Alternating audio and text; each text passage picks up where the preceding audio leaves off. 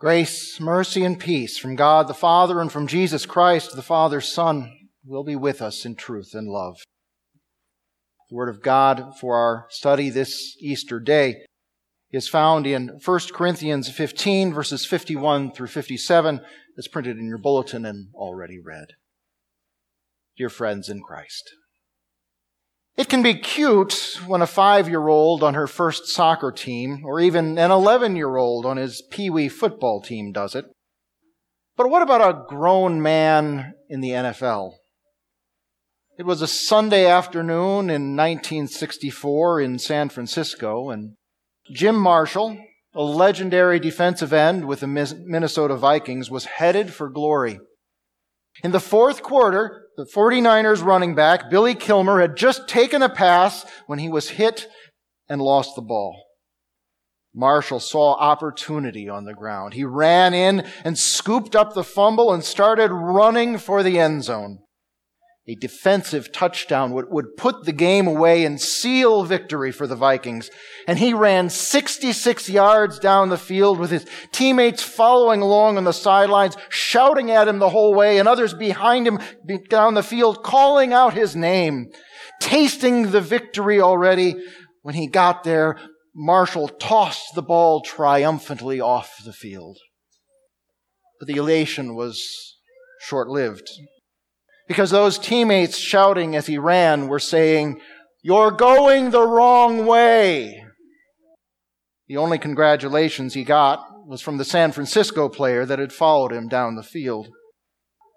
Jim Marshall's illustrious career became forever connected with that one time that he got turned around and thought he was winning when in fact he was losing. It can be funny when something similar happens with a cartoon character, like when Wile E. Coyote thinks that he has finally outsmarted and caught the Roadrunner, only to have victory explode in his face. And we can get a certain vicarious satisfaction or thrill through TV or cinema when we see the tables turned on a preening bad guy. The other day I watched the final scene of a movie that I've caught bits and pieces of over the years. In it, the good guy, dying after being shot from behind, gives the villain, who has come up to gloat, a congratulatory gift. And the bad guy is too busy gloating over his win to realize at first what it is: the pin from a grenade. The realization hits him only a split second before the explosion, when his win turns into a total loss. You've probably seen the same kind of scene in dozens of other films or shows. But we see this happening in history too, which means that it deals with real life and death situations of real people. We have one example in the book of Joshua, when the Israelites have begun their conquest of Canaan. The Lord has given them a miraculous victory over the city of Jericho, and they expected a similar result when they attacked the next city, Ai. But the Israelites were instead routed by the men of Ai because God was not with them. After Joshua and the people had dealt with the sin causing that problem, they went back to attack Ai again. And in the morning, when the battle began, it looked like history was just repeating itself. The Israelite forces just melted away in front of the Canaanites, and the king of Ai, excited to claim his victory and all the glory that went with it, sent all his soldiers chasing after Joshua's men. And when the chase had taken them far enough from the city gates, Joshua gave his signal. And the 5,000 men he had left in ambush behind the city entered Ai through its open gates, captured it, and set it on fire. And then, when the soldiers of Ai saw the smoke, their victory turned to ashes in their mouths. Not only had they lost the city, they were now caught between Joshua's army, which had turned to fight, and his men from the ambush coming to finish the battle. Those who had looked like the winners that day turned out to be the losers. And those who had looked like the losers were the victors. military history is full of similar stories of cocky commanders fatally overextending their forces, and also of uncertain commanders withdrawing them just when victory could have been sealed. And when you consider all these kinds of examples of winning turning to losing, well, you might like to say, well, I'm glad that would never be me. Alternatively, you might say, wow, that sounds a lot like my life. And the truth is that no matter how good anyone's life might appear, and no matter who might seem to be winning when we look at them, by nature, we are all marshals, wily coyotes, and AI Canaanites. Rich and poor, weak and powerful, young and old, all have the same problem. We all are mortal. Exercise, diet, and medicine might be able to extend your life or make it better until it ends, but it still ends. And going out on top isn't really a win, because going out means death has triumphed. So yes, by nature, we are all losers in the contest that is most important. And that is not pessimism or a poor self-image. It's reality. It has been that way from the beginning, or at least since the Garden of Eden. God made clear to our first parents what the cost of choosing their own way over His would be. And He didn't lie. They died. And everyone dies because of sin. Adam's sin and our own sin. The Apostle Paul in the book of Romans reminds us that the wages of sin is death. And God speaks through the prophet Ezekiel to make clear that the soul who sins will die. No one escapes. No one is exempted. So you may be at the pinnacle of your profession, or have acquired the best car, the best house, and the biggest bank balance. You may have millions of followers on Twitter or thousands of likes on Facebook. Your body might be tuned to perfection with not an ounce of fat out of place. Or you might be the envy of everyone with a perfect spouse, perfect kids, and perfect family. It looks like you're winning. You're ready to take that victory lap. You think everyone's cheering you on. But if you're just going your own way, you're going the wrong way, which makes you not a winner. Because when you stand apart from God, which we all do by nature, death takes you, and hell is your reward. That is the price of your sin and my sin. We are damned for our disobedience, and it is not God who is the bad guy. He created us, gave us a perfect world, lovingly laid out for us a plan for everything good in our lives, wants only to bless us, and yet from the womb we selfishly and foolishly choose our own will over His, despite its cost. There are so many ways that we serve self instead of God. The senior citizen decides that being old gives him permission to be cranky and treat others rudely.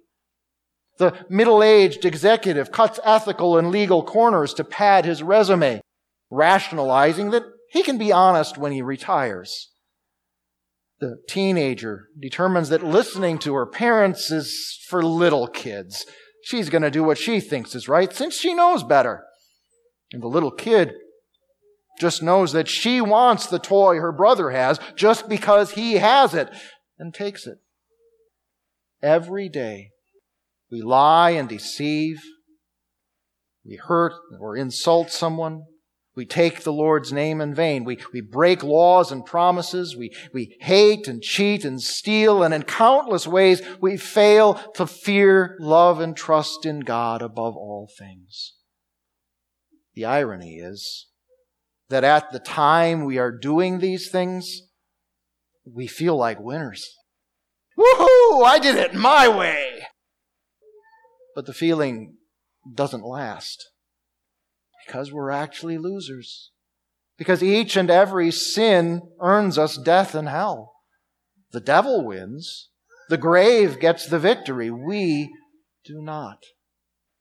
So it's no wonder that even the richest and most successful among us often feel despair. And the healthiest and most fit still fear death. No wonder that the unexpected demise of some celebrity sometimes seems to shake society to its core, because the evidence that we all lose our struggle with mortality suddenly cannot be ignored. It doesn't matter if you believe in God or not, or even if you accept the whole idea of sin or not. In the end, any victory you may think you have won in this life explodes in your face. Which makes the life of Jesus quite a stark and striking contrast. Because his life was not one of success or triumph. To all appearances, he was one of society's losers. Born in poverty, without a home to call his own, needing, while still an infant, to escape to a foreign land because the king wanted him dead.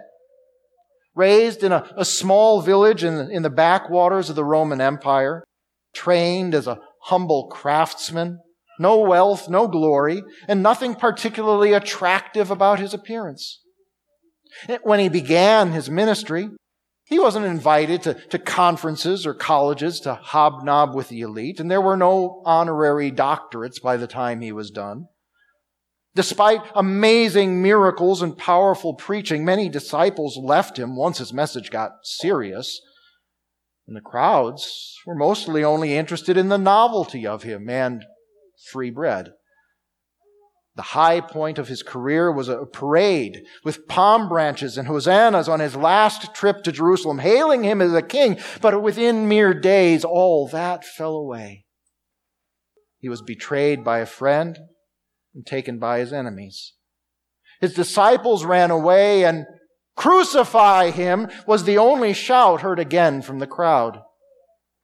He was convicted of a crime he did not commit by a court that did not care, and sent to his death by a governor without courage.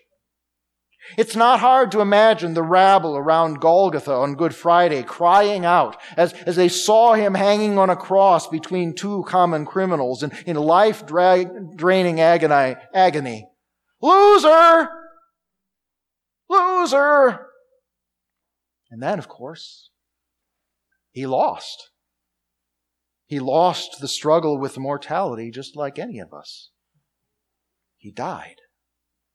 And then a few days later, he was taking his victory lap through hell and then here on earth.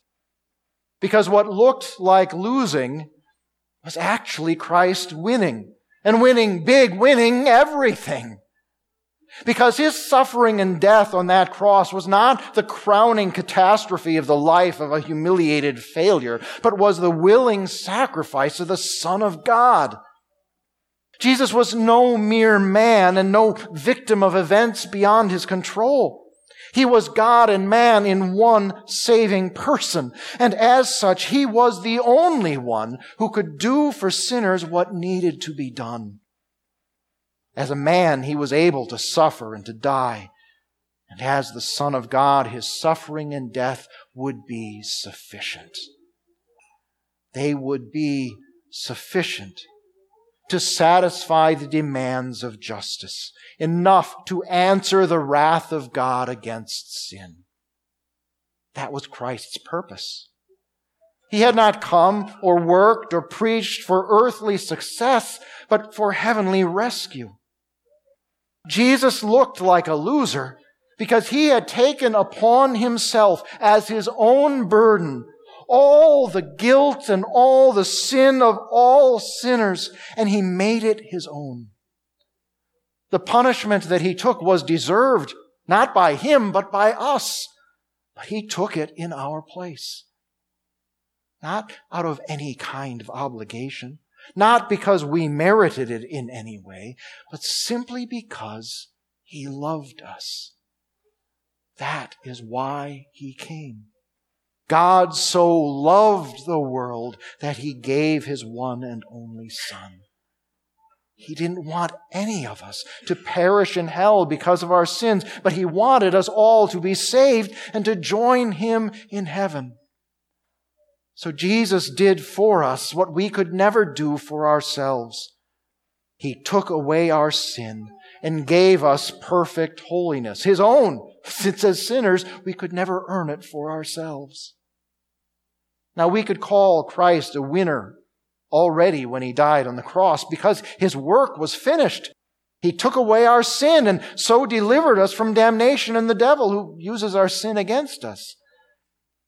But it is what we celebrate today that makes His victory most clear and joyful. Because on the third day, Jesus rose from the dead, which meant that the last enemy had been defeated and that there was nothing left for Jesus but the win. He lives and rules eternally. And that makes us victors too. Because what He won for us. Jesus rose from the dead and tells those who believe in Him that they will live as He lives. Death has no victory anymore. It does not even sting anymore. Because no matter how painful or sorrowful it may be, no matter how it might come to us as the one that we love, we know it is not permanent. We wake up in heaven with our Savior and with all the saints and angels who gather around His throne. Sin does not control us any longer because Christ canceled it out for us on the cross. The grave does not terrorize us any longer because Jesus emptied it of fear. Satan lost his grip on us because the Son of God took his tools away. Easter makes us victors. Jesus won us everything we need.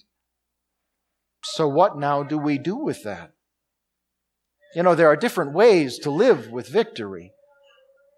Some might, to use an ancient phrase, rest on their laurels. To use the peace achieved by the victory as a reason to be, lazy and unconcerned. But these laurels, this crown of victory, is not ours to rest on. Jesus is the one who won the victory, not us.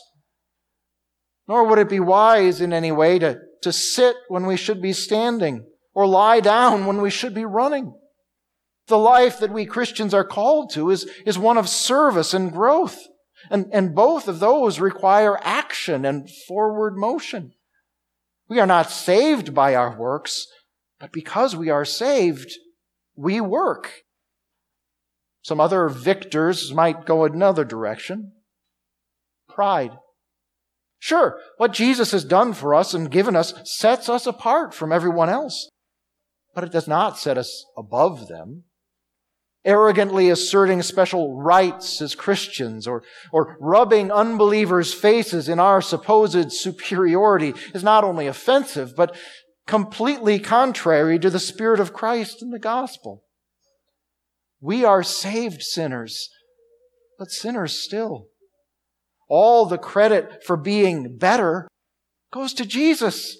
And if being up means keeping others down, we're doing something wrong. Or how about the opposite approach? Excessive humility. Maybe we should acknowledge Christ's win for us, but just continue living our lives as losers? But if instead of victors we play the victim, then we have an excuse for a lack of faith. We can complain when we should be praying. We can insist on being served instead of serving. But that is not who we are. That is not what God wants. That is not how Christ's victors live.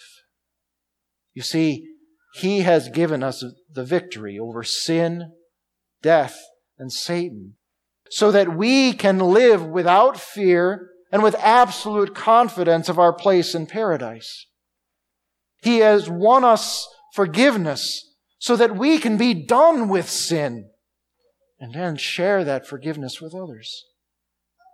He defeated our enemies so that we can be comforted when life's harsh realities set us back. Grief and illness and pain and catastrophe are put in glorious perspective when we can see beyond them to eternal life, and when we remember what Jesus so lovingly endured in order to give that to us. As victors, we are never looking for people to lord it over, but for fellow sinners to share and celebrate that victory with. We have life in place of death.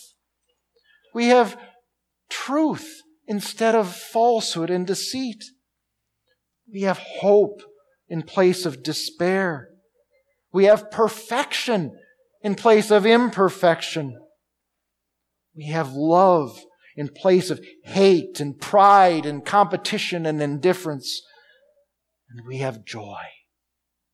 Joy in place of fear, in place of grief, in place of dread, in place of sorrow.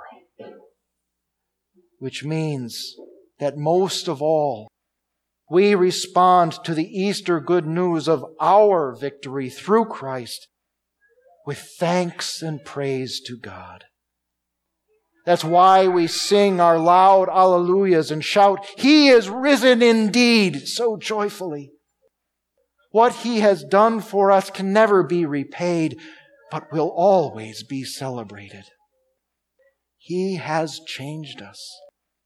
We are no longer the fleshly losers we used to be, just as we are no longer the lost sinners we used to be. When the last trumpet sounds, these perishable bodies will put on imperishability, and these mortal bodies will put on immortality. We will live forever in perfection, in bliss, in paradise with our loving Lord. So death has no sting, and the grave has no victory. Instead, the triumph is ours through our Lord Jesus Christ. We are victors. Alleluia. Amen. Please rise. Now may the God of peace, who brought back from the dead our Lord Jesus Christ, equip you with every good thing to do His will, as He works in us what is pleasing in His sight through Jesus. To Him be the glory forever and ever.